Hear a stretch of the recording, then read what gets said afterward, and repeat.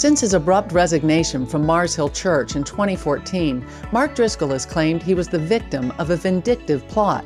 But last week, he dropped a bombshell. He claimed that Mars Hill leaders were planning to accuse him of adultery if he didn't resign.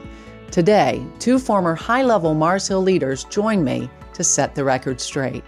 Welcome to the Roys Report, a podcast dedicated to reporting the truth and restoring the church. I'm Julie Roys.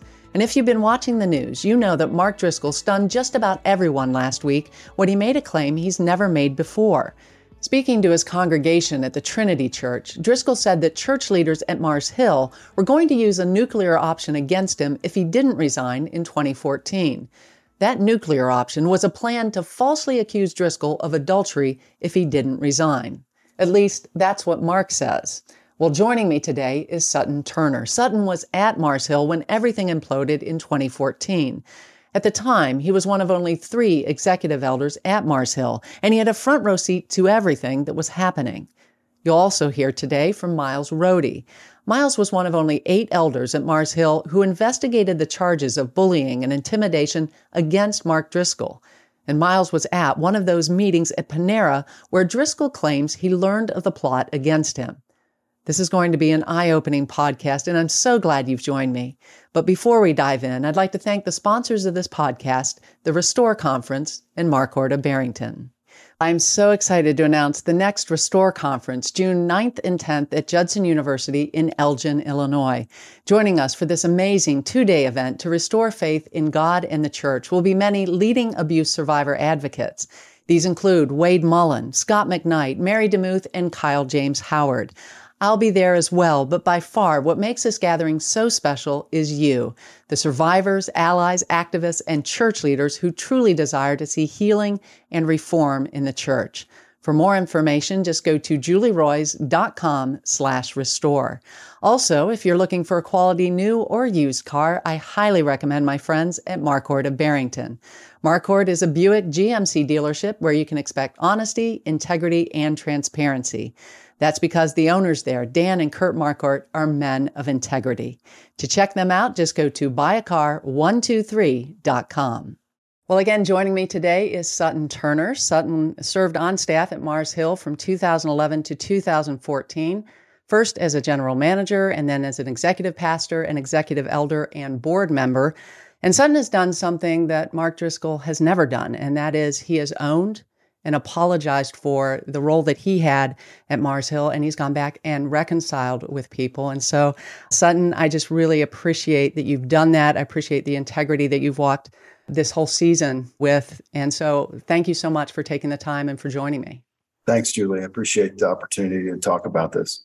And we've been talking about doing a podcast together for a really long time, so I'm glad we're finally making that happen, although not so happy about the circumstances under which we're doing this podcast. And my understanding is when you heard this allegation coming from Mark Driscoll, it hit you pretty hard, right? Yeah. And I think about the men that were elders at these Mars Hill churches that served so well during an investigation. I mean, like pastors investigating their pastor. Many of the guys that investigated Driscoll were people that Mark led to Christ, and they looked at Mark as a father figure, and not only as a pastor but a father figure.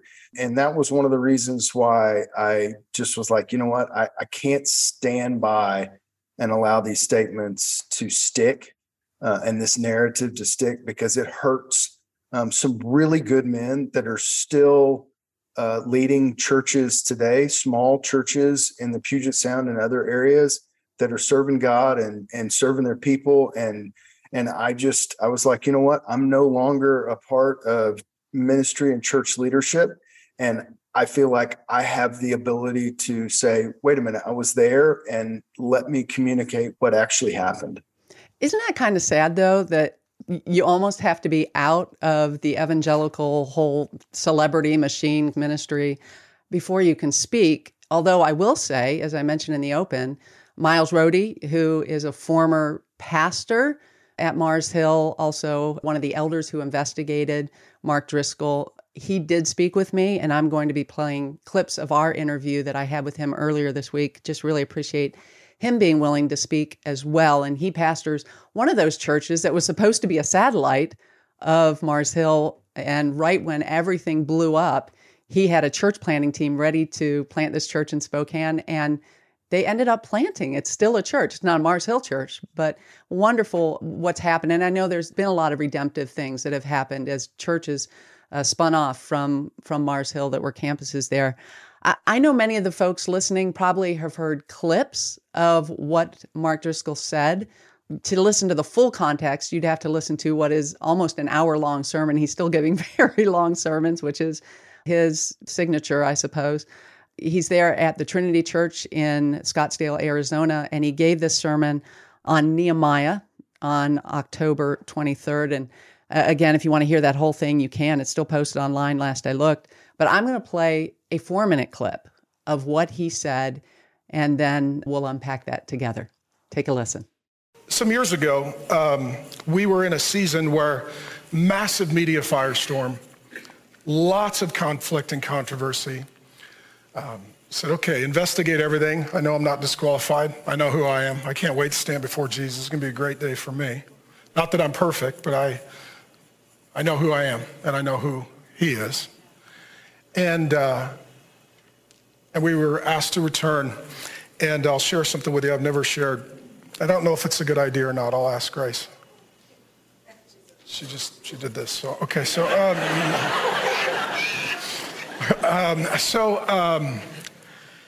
I was in one end of the house. Grace was in the other. God spoke to us both, said, you're released. You need to resign immediately. And God told me a trap is set. He didn't tell Grace that.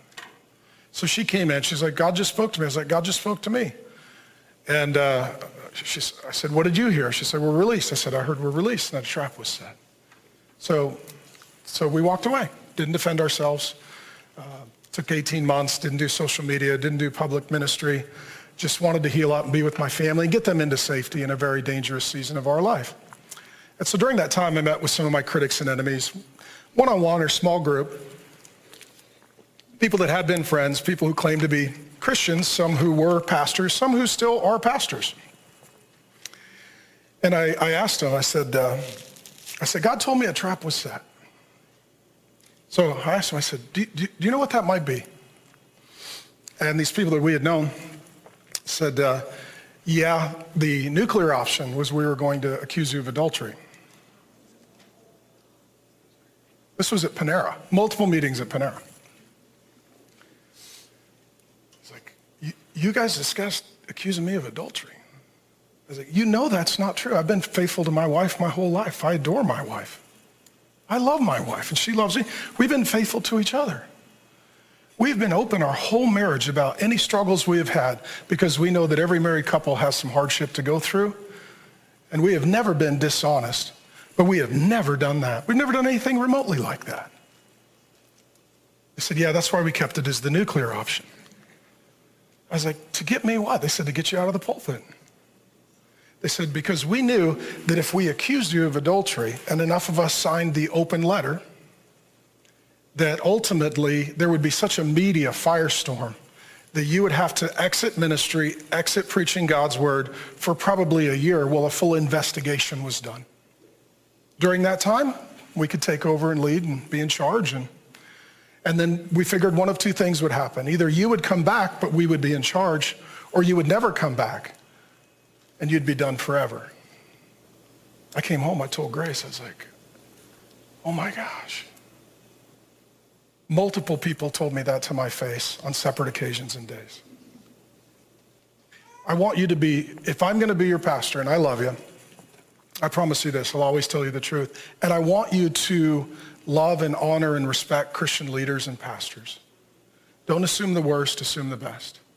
And don't believe everything you hear, and don't contribute to the gossip that just takes lies and gives them life. The old preacher Charles Haddon Spurgeon, he once said, a lie can get around the world before the truth can get its shoes on.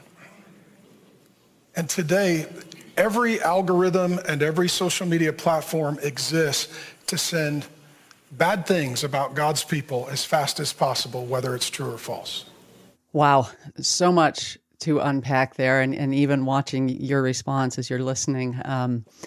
It's emotional, isn't it? Yeah, and every time I hear his voice, brings back a lot of really, really bad memories. So yeah. And when he's talking about those men, these were the best men that I've ever known in my life. And for him to say, you guys discussed adultery, this is exactly the reason why I released in January all of the notes of all of the investigative meetings from August of 2014 through the time that Mark resigned. They're amazing notes. I took out the elders' names and I replaced them with numbers because who said what is not important.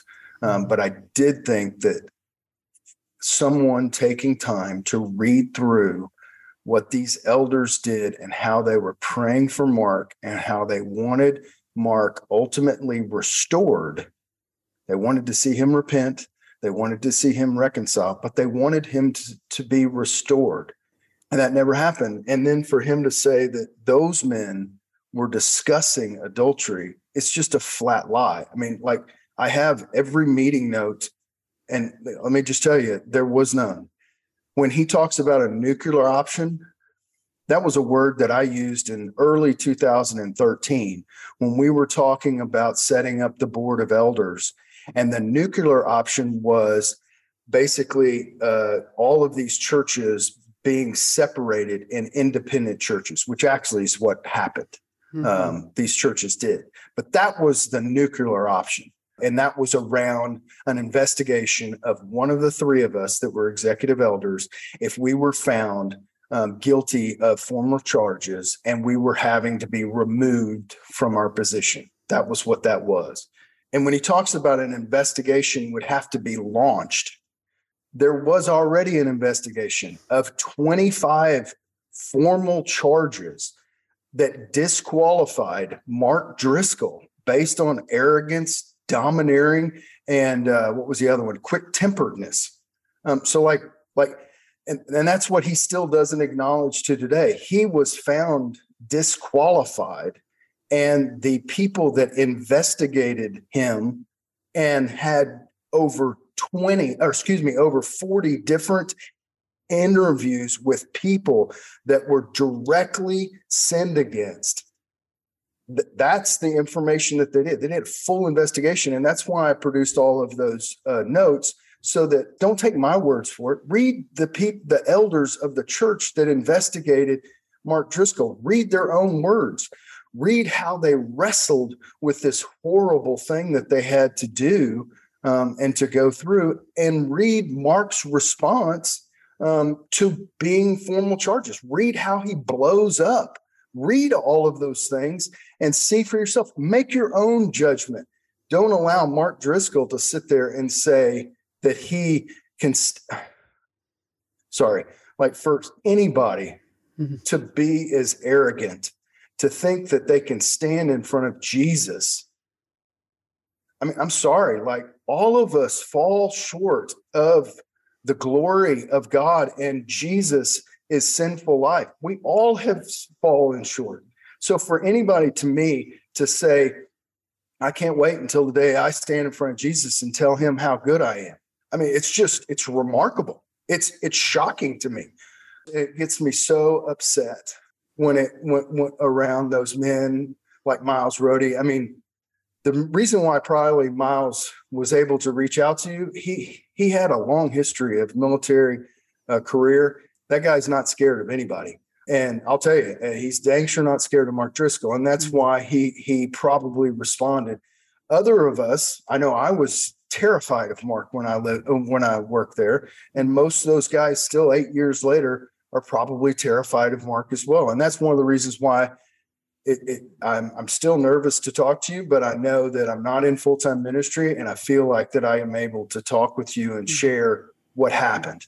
Yeah. Well, and Mark has threatened legal action. He's even bragged about, I've seen the notes from the Trinity Church, even, where he's bragged about having this war chest of millions of dollars available to sue people if he needs to. And so that threat of lawsuit, from what I hear, has been something that's been persistent and is always there in the background. Although It's been more threat than actual action up until this point. But let's go back, and I would like to kind of retrace some things from 2014. One, because I think up until 2014 and maybe his fall, people are a little bit more clear on that. But what happened afterwards, to me, is really a part of this story that hasn't really been told that well.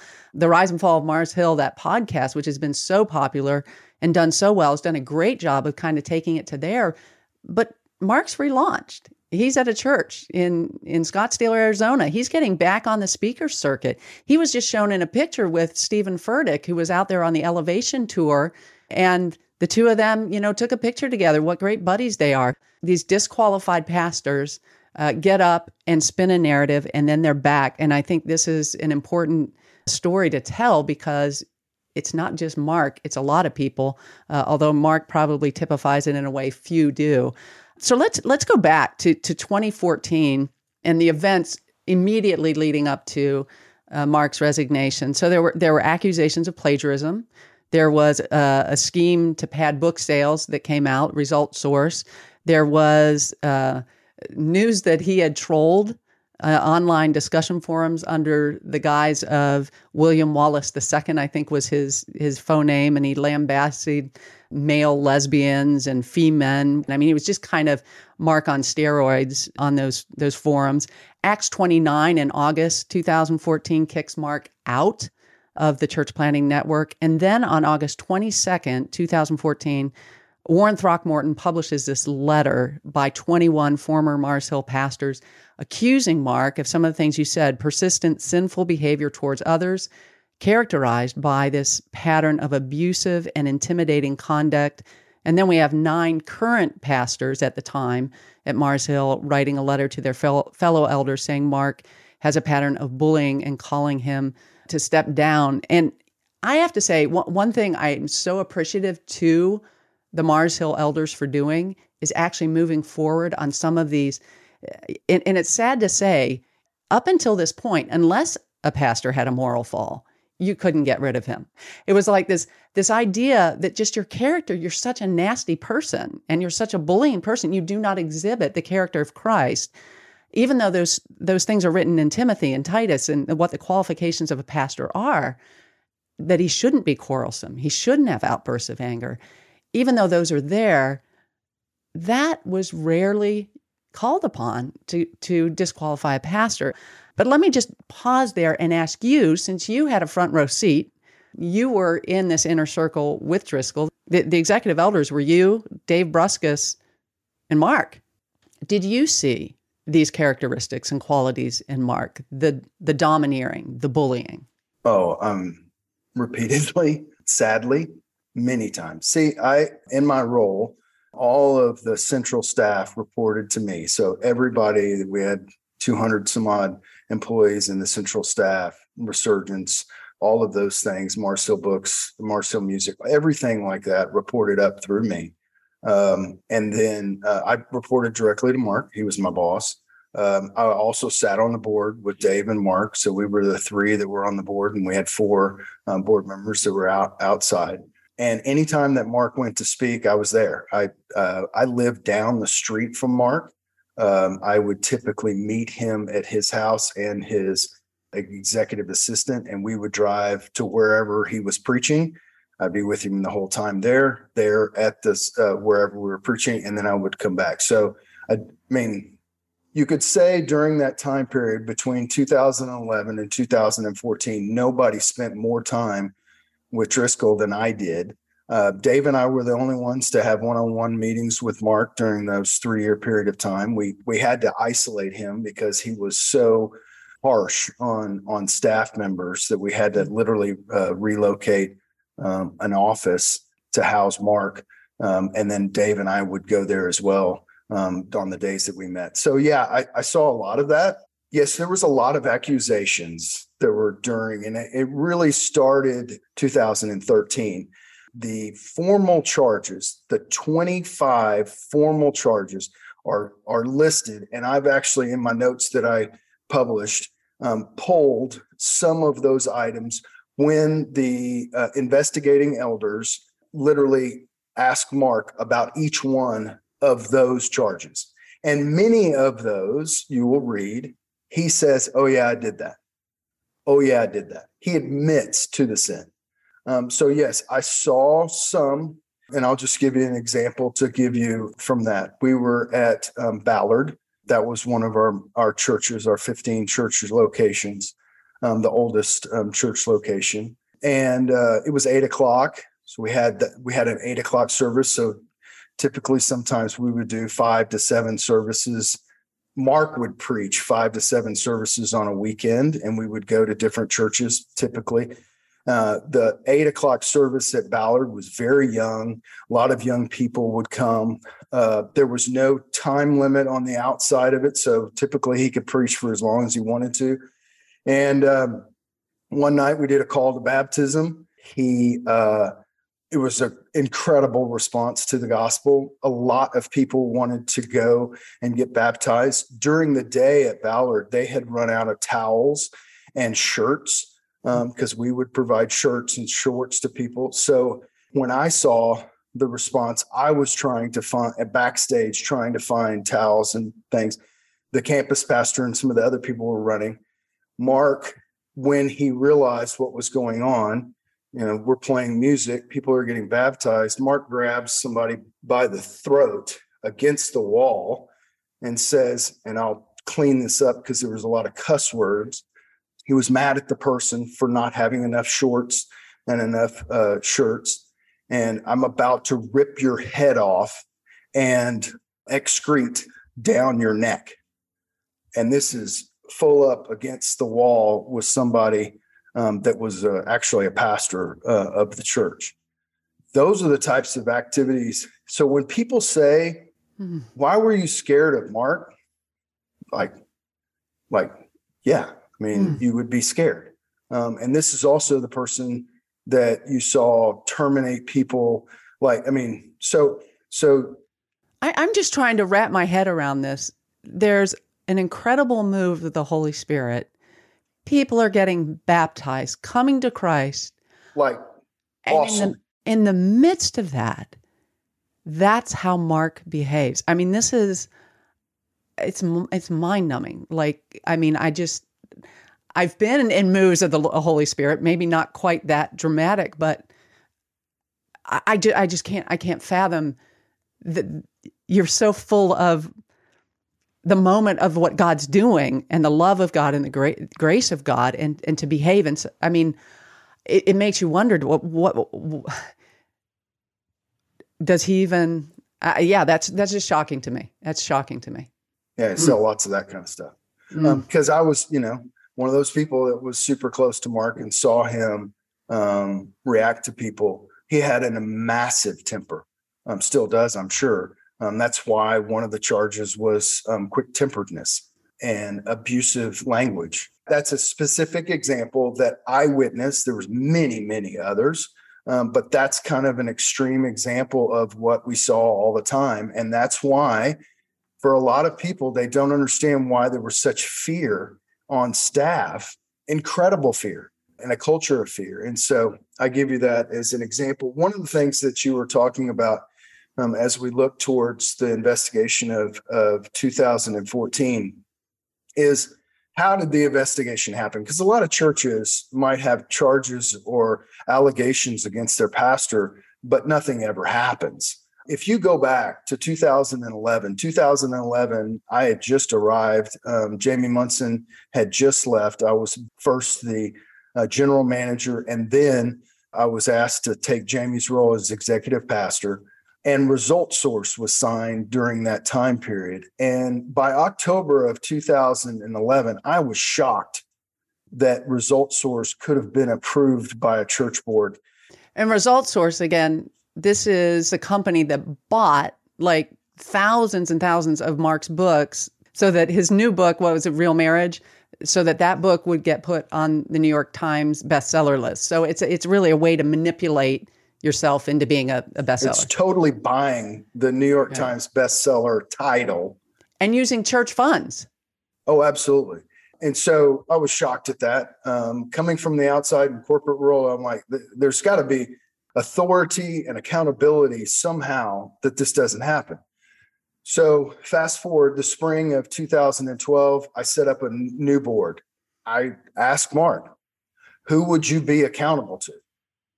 Because I know that the current board, he was not going to be accountable to him. All of those guys worked at the church, and all those guys, most of them he had led to Christ. Like, there was not going to be any accountability in that group.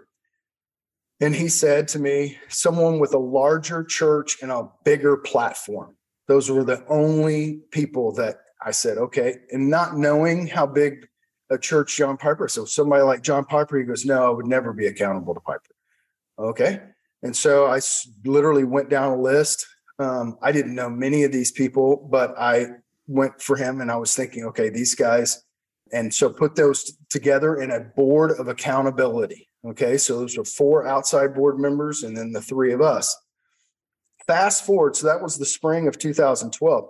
Fast forward 12 months later, I realized that, yes, we had this outside board, but those guys were not participating in a ongoing basis to be able, if there was ever any allegations against Mark, and there started to be. Dave Kraft first came out with the allegations in that early part. I was like, okay, we have to put together a group of people that are going to do an investigation of one of the 3 executive elders. So including me, including Dave Bruskus and Mark.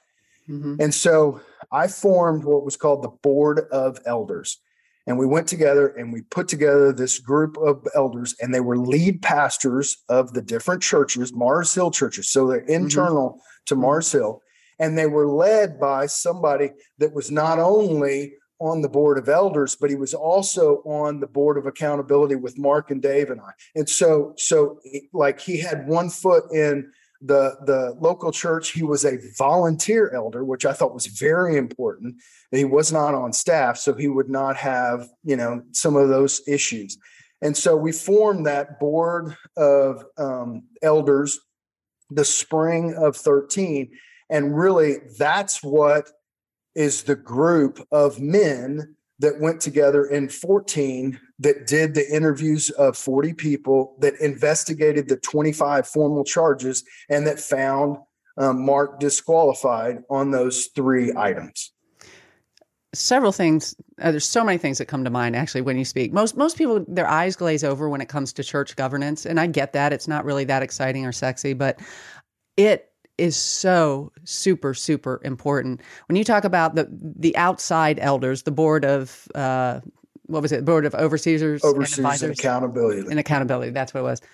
That reminds me of a lot of these ARC churches right now, association of related churches. They have other mega church pastors who are supposedly holding the pastor accountable, which is a joke because they're not there.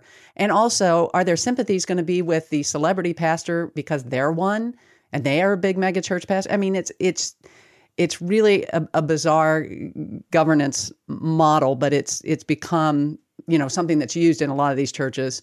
Absolutely. And in August of 14, okay, so this is literally the month that the Board of Elders is about to start the investigation. Mark is on sabbatical, okay? He had been on sabbatical for 2 months.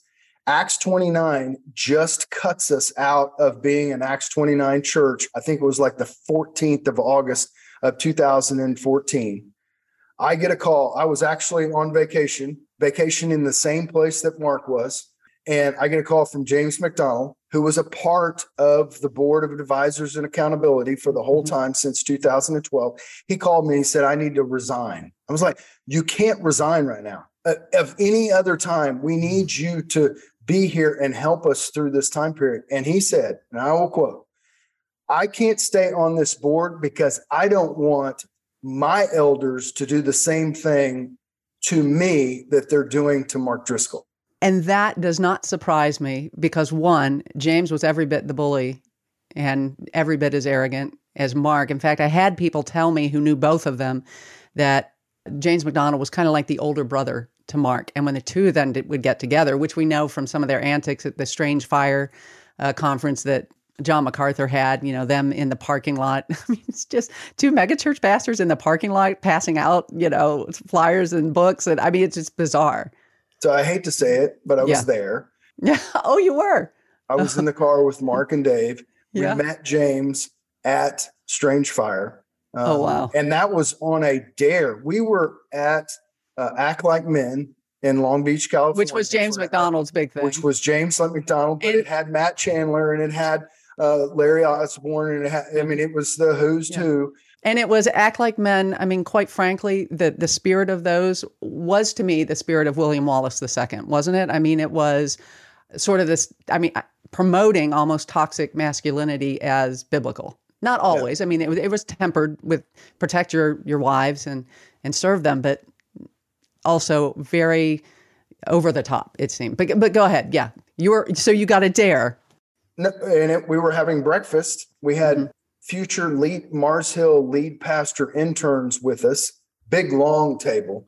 James is, bigger than life, holding court with all of these young pastors. And James had a relationship with MacArthur and said, wouldn't it be funny, Mark, if we went over and dropped in on Strange Fire? And it was like a light bulb in Mark, like a dare, big brother daring the little brother. And he was like, and he turned to his executive assistant and said, don't we have a couple of boxes of books? And he was like, yes. And he goes, I'll go sign books and let's go. And literally we got up and headed that way. Wow. And Dave Bruskus, and I don't want to speak for Dave. I'll say for myself, that was one of the most embarrassing. Like if I look back on foolishness and sinful behavior that I participated in right there, like there's not a better example of some of the foolish, sinful behavior that I participated. And I have to own that. And I've tried to own that as much as I can by doing stuff like this and meeting one-on-one with the people that I've offended and sinned against. At the same time, need to communicate some of the sinful behavior and the foolish behavior that I did with Driscoll so that people can see what is now happening 8 years happened way back then. Yeah. And not that I don't think Strange Fire deserved being pushed back on, but there's a way to do things. And showing up in the parking lot is not the way that I would suggest doing that. So let's go to, we've talked now about the investigation that came, and it was led by 8 elders. Interestingly, though, they weren't independent elders in the sense that normally you like to get as many independent elders as possible who aren't on the payroll, because I've seen it firsthand. Like I've been threatened when I was at Moody by a trustee member. We're going to tell the president about this, or we've told the president about this. And so there is a fear of blowing the whistle or of trying to hold accountable because you're going to lose your job. But these men bravely, from everything that I've seen, did step up and did do a honest investigation. And so we've mentioned Miles Rohde, who was one of those 8. I have spoken to him, and he describes the results of what they got and what their heart was when they delivered the results of that. So take a listen. The last meeting that I remember having was letting the board know what our findings were, which were quick-tempered, arrogant, and domineering. And then we listed a potential plan for him to receive some counseling and care, as well as work with those who would be older than him that he respected, who were outside of the church, who would serve as a mentor and as a kind of a coach of sorts through reconciliation. And that's what we presented. It's much more detailed. It was very hope-filled because we took 1 Timothy 5:18 very seriously, that it was persistent in these sins in which we found him to be, that he was to be rebuked publicly before the church, and then brought into a process of restoration over a course of time, which was not determined at that time. And then he resigned and made it all moot. Well, let me just ask you, was there any desire to get rid of Mark on that board? No, there wasn't a desire. There was a desire to protect the flock, and there was a desire to see what the Lord had done in and through Mark and in and through Mars Hill to be done again, the Lord to do that, and to even tell a better story than the first 18 years. Nobody had an axe to grind. Nobody was saying that he needs to go. indefinitely or, to kick him out, but that he needed to be removed so that the process of healing for the church and for his own soul could be allowed to take place. And we weren't using the disqualifying word at that time, but I think his actions of resigning the way he did proved, in my opinion, from that point, that was disqualifying for someone not willing to enter into a process that is obvious for the health and protection of the church as well as his own soul, proved ultimately to be disqualifying. So according to Miles, the heart of the elders was restoration. There was no plot. There was no trap. In fact, that doesn't seem to make sense for me, because what I've seen is everybody understands at a big megachurch like this, especially with the kind of platform. And even Driscoll used to say, I am the brand, right? Mm-hmm. And he was the brand. And if he leaves, everybody understands we're not sure this thing survives without our charismatic leader, right? I mean, was that an understanding of the board? If you read the notes from these men at the time, just kind of like what Miles was saying, the day before the formal charges were sat down with Mark and read, and where Mark blew up, one of the elders says, I want him to hear it, that we love him, and that it's for him to see us as not to see us as his enemy. I really want this to be expressed to him tomorrow. Like, these guys really loved Mark, and they wanted to see him healthy, and in a healthy place. And they wanted to see him restored. And by the way, you have to also understand the context of Mars Hill. Mars Hill took church discipline very, very seriously. And you can't leave a church on church discipline. That's what Mars Hill believed, that you had to stay in and work through those issues before you were able to leave Mars Hill Church, or Mars Hill Church would not give you like a bill of good health or whatever you want to call it. And what do you think of that today? Oh, it's ridiculous. I mean, everything's it was so controlling and just over the top. Oh my gosh. I mean, that's the same thing I heard. I mean, I know at John MacArthur's church, when Eileen Gray, when they excommunicated her for simply wanting, her husband out of the house who was abusing her children. And then she gets disciplined for it. She wasn't allowed to leave the church when she asked, because she realized this is ridiculous. I want to leave the church. She wasn't allowed. Right. And Harvest had similar things. I mean, it's just how church discipline is used as a club. Totally. Right. But the double standard, I think, is what you're getting to. Absolutely, because so Mark, which would never let somebody leave the church in the history of Mars Hill on church discipline, ever. Like that he would leave basically on church discipline is shocking. And I honestly think, and this is my opinion, it's not in the notes, I don't believe that anybody really thought that he was going to quit. Because it was so foreign to the culture, especially in the eldership, that somebody would leave that's an elder on church discipline, like that would just not even occur. And of course, it occurred in a historic way. And Mark now says that he uses the God card. God told him to leave. And now he had to use that God not only told him to leave, but he told him that it was a trap. And now we're adding on. So by the way, this story first started. So Mark called me that Sunday, the 12th, October 2014. He called me and said, I talked to Larry Osborne, and he just doesn't feel like that we're going to able to get out of this. And we went on. Basically, he was saying that Larry had told him what had happened in the conversations with the BOO, which wasn't supposed to happen. And then secondly, he told me that, Board of Overseers and Advisors. And that was the first time he used the word trap, just feels like a trap. But it was not like there's a trap. And then fast forward, The first time I heard Driscoll using that was the same month in October at Gateway Church. I listened to Mark and I'm like, there's a trap?